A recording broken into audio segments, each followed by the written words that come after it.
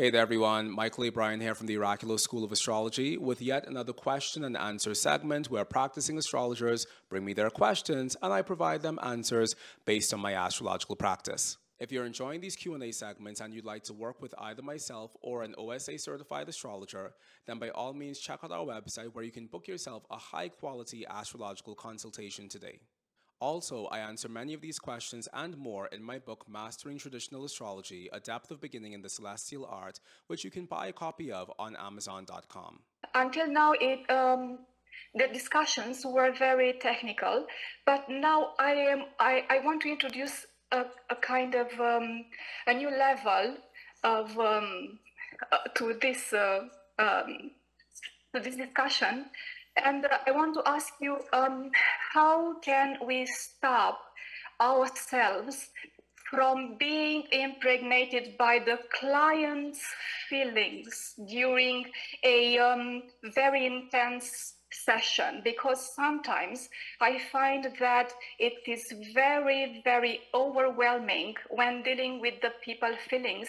They start crying, they started laughing all of a sudden, they grab some pen and throw it over the window, and and I stood there and I tried to cope with their emotions.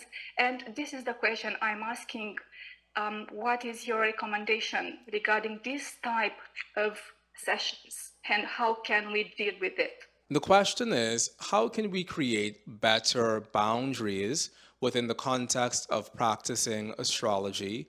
And how can we create a container within which we can interact with very intense astrological readings without ourselves getting overwhelmed by them, and also without adding to the cloud of overwhelm that might be present within the context of that reading space? I think this is a really great question because before any of us were astrologers, we were human beings. And so there is a very large part of practicing astrology that directly calls upon our humanity to show up within the context of any reading that we give in order to hold and create a container for that work that we're doing while still acknowledging that we're doing that work with a human being.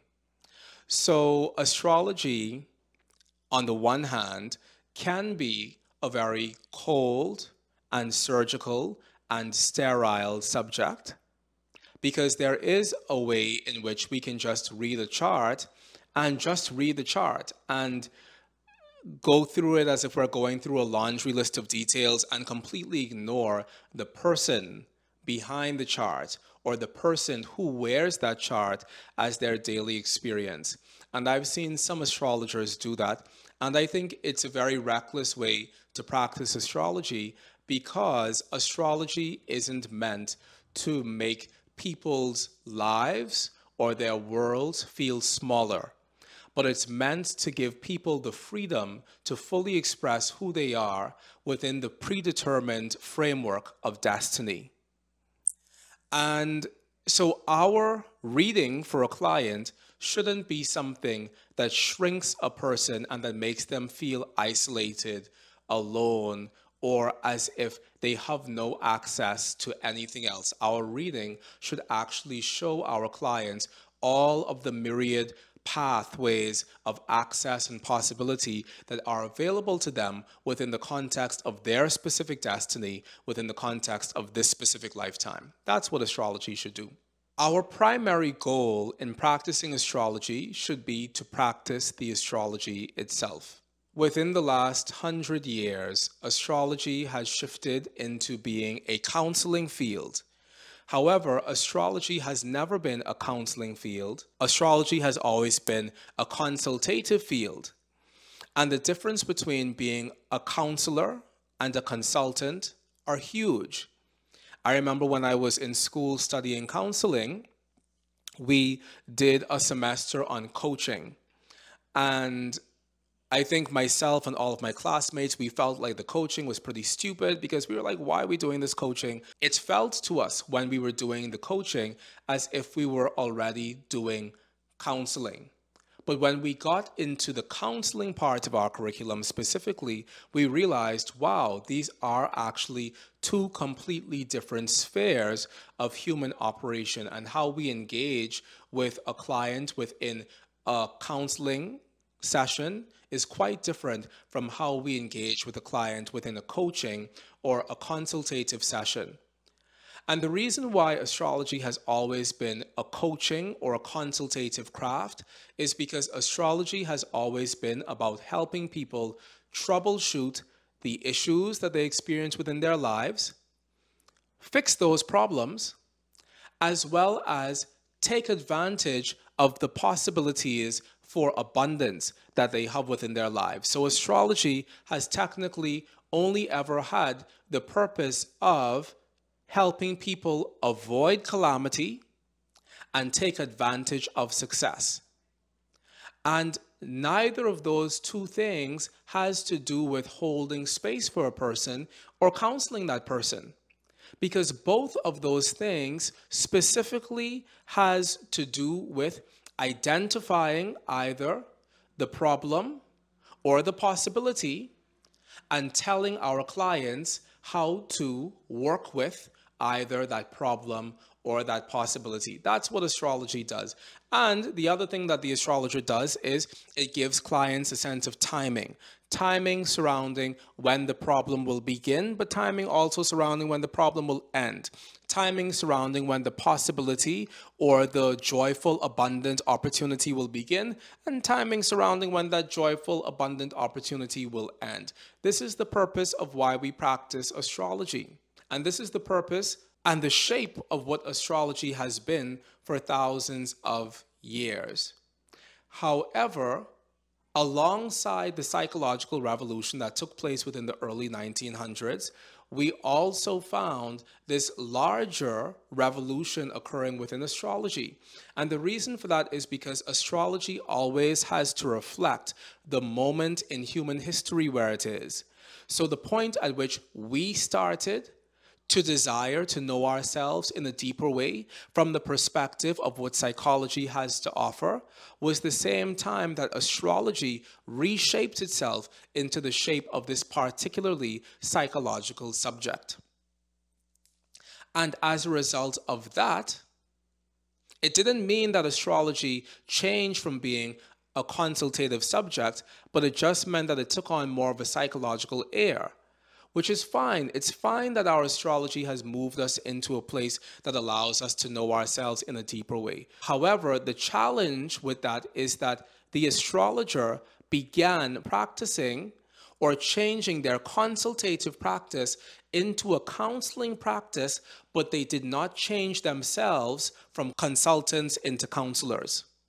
And as a result of not changing themselves from consultants into counselors, they found themselves in this period of time where the astrology opened up more room for more of the raw emotional processing of people. But the astrologers didn't keep up in such a way, whereas they had the skills and the tools necessary to help their clients navigate some of those raw emotional spaces. And so at that point, and I'm saying this as if this were purely sequential, but we do see this sense of one thing evolving out of another within the development of this thread. So at that point, psychologists who were also practicing astrology and astrologers who were also practicing psychology decided that it was appropriate for them to create a new system of astrology, which they called psychological astrology. And psychological astrology was meant to equip astrologers with all of the tools necessary to navigate some of the deeper, potentially traumatic, very profound emotional sharings that their clients were having and that their clients were experiencing, as well as still giving them the astrology as their primary tool. So now the astrologer was no longer just a consultant. Now the astrologer was a counselor first and an astrologer second, because the counseling became the primary thing. I believe that this is a beautiful thing. And within the context of the course that I teach my students, I share with them within their final semester many of the things that I've learned within my life, studying counseling, studying coaching, studying consulting.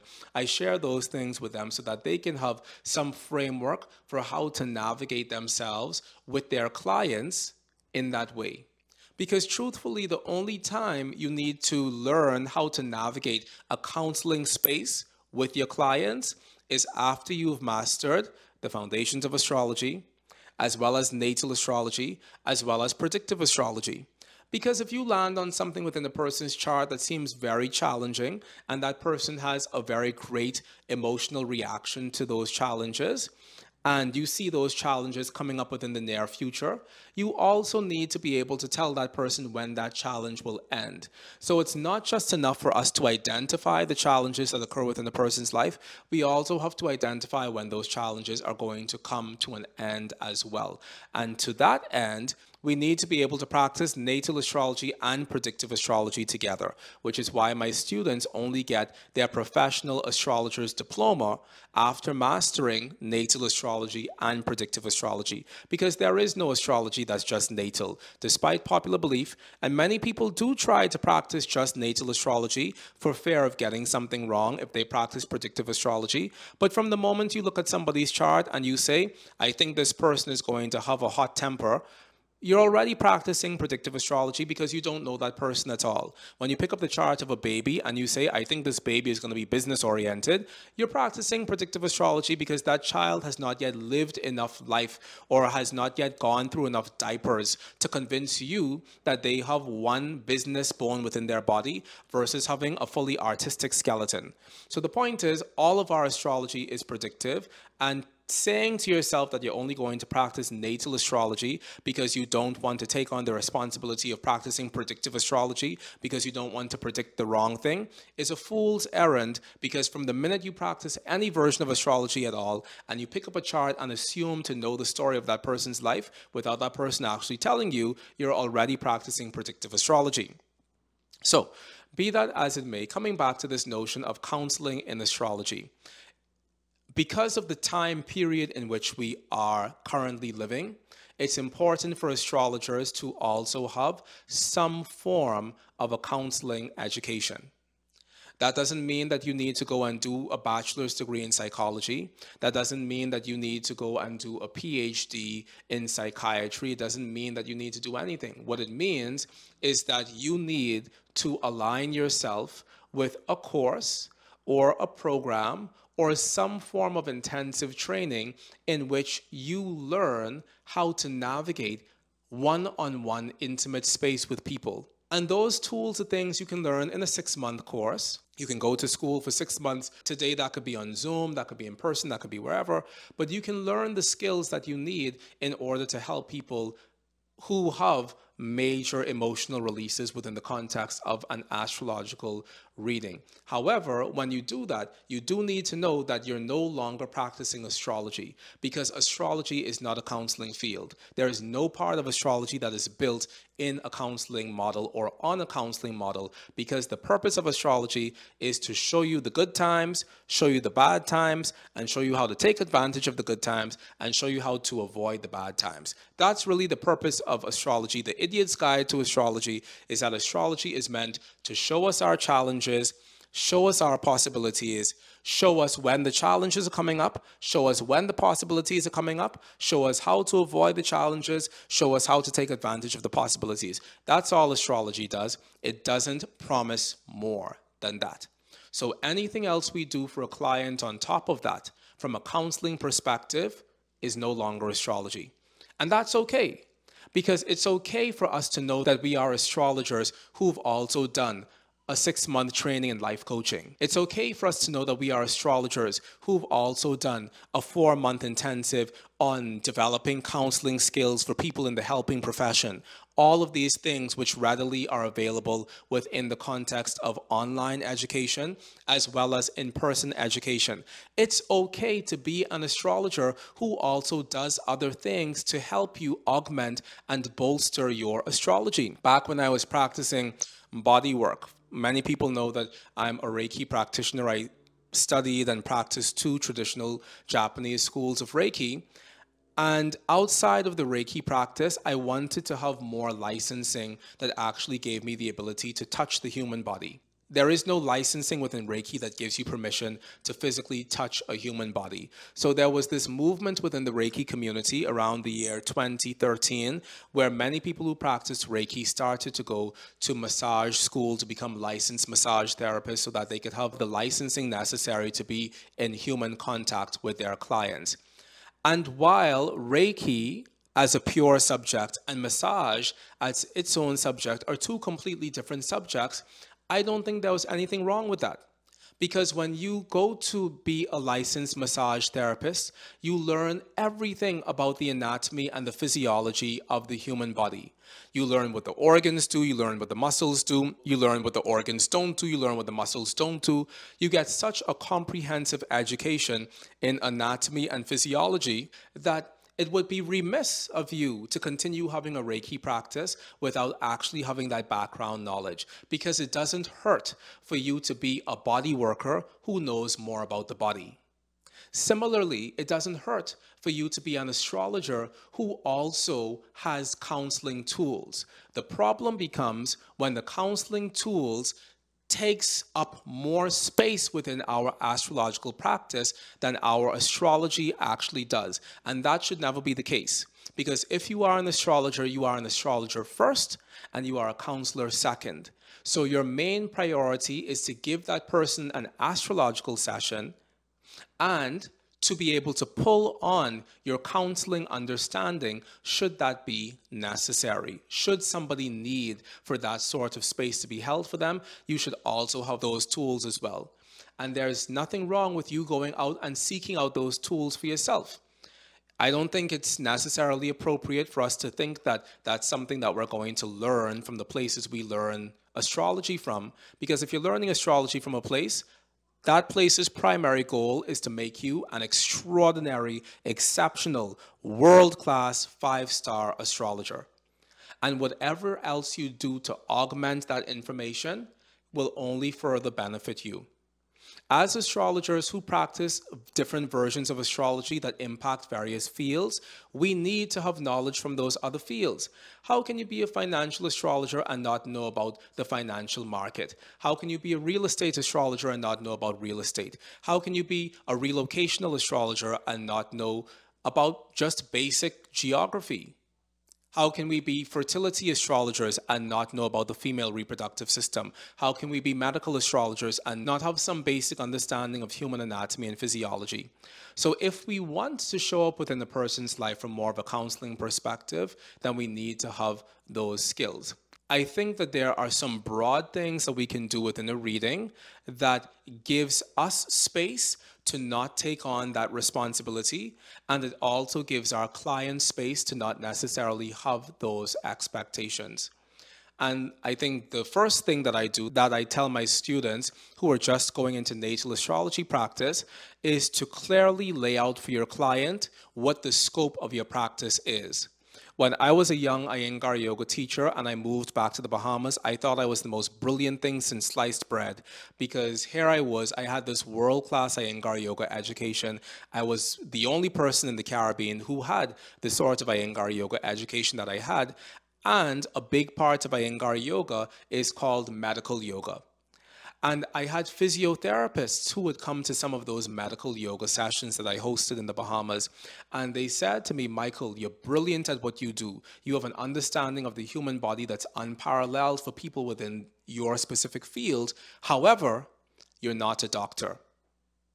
And since you're not a doctor, you need to be mindful of the sort of things that you say to people within these medical yoga classes, because you need to be mindful of what the scope of your practice as being just an Iyengar yoga teacher is. And you might be just the only Iyengar yoga teacher within this neck of the woods, but you also need to be mindful of what the scope of your practice is.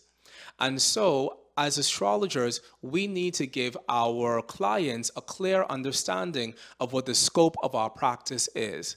And we need to lay it out from day one. We need to say, hey, I am an astrologer. Here are the things I'm going to provide for you.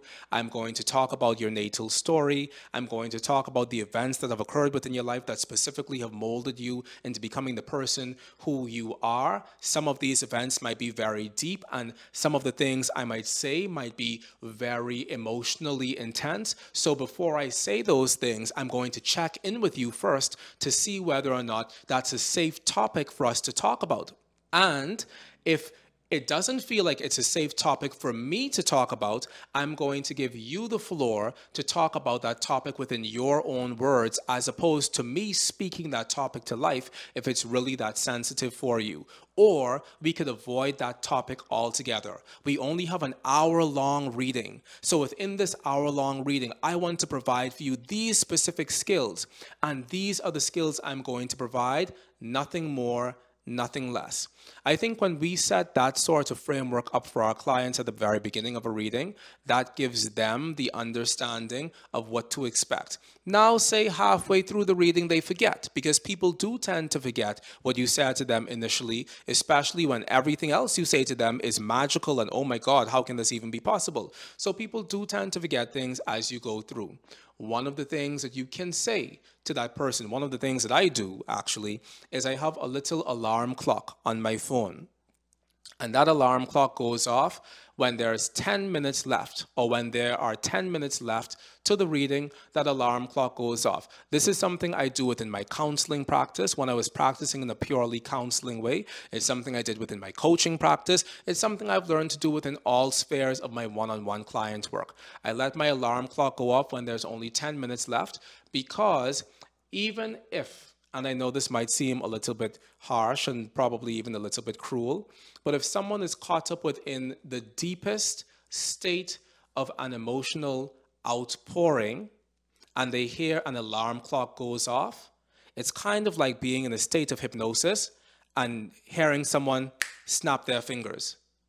If an alarm clock, even if it's a dong, not a dong, a gong, even if it's a gong that you have as your alarm clock and that goes off, it does something that shakes someone out of whatever was going on, because it calls them back. And so I think that having an alarm clock is something that's a good thing, because when it goes off, you take the time to turn it off, and then clearly it's interrupted the flow of what was just going on.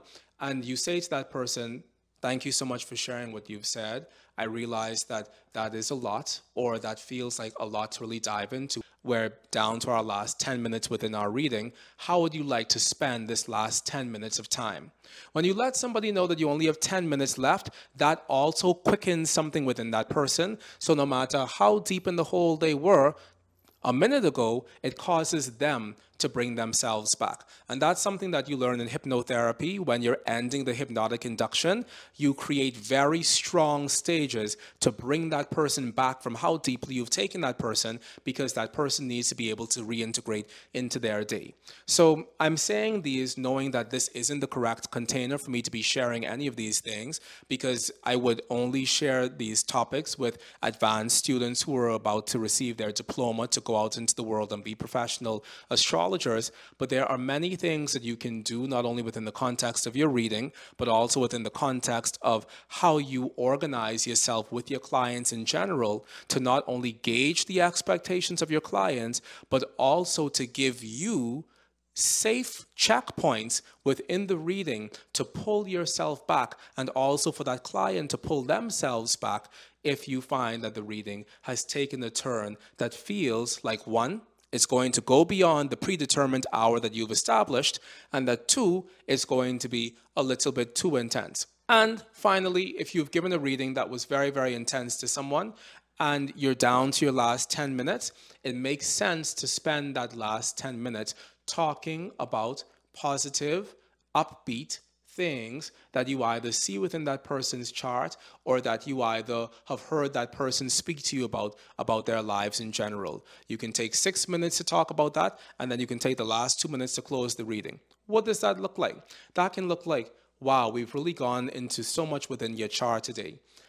Within everything that we've done, what is something that really stands out as being the most positive part of your life?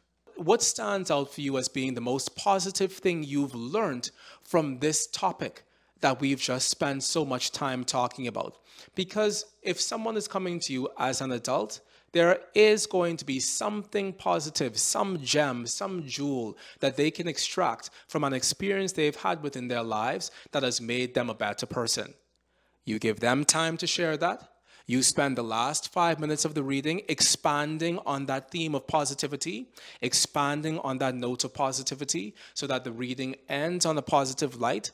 And what you would have done is you would have given somebody a means of coming back out of the hole, because people do like to go in the hole. So you give somebody a means of coming back out of the hole. It's not that people like going into the hole, it's just that going into the hole is oftentimes a very easy place for people to slip, especially when they're talking about challenging parts of their lives. So you would have given them a means for coming out of the hole, but you would have also have stayed true to your hour-long time limit, and you would have also ended on a positive note. So those are some tools and skills that you can do within the context of a reading. I know that was a lot. It might have been like drinking out of a fire hose, but hopefully within that, something lands and something resonates with you that you can take and apply within the context of your astrological client work. It helps me very much. Thank you so much. Awesome. You are welcome so much. Hey there, everyone. I just want to say thank you all so much for the love and support that you've shown me in the months after the publication of my book, Mastering Traditional Astrology.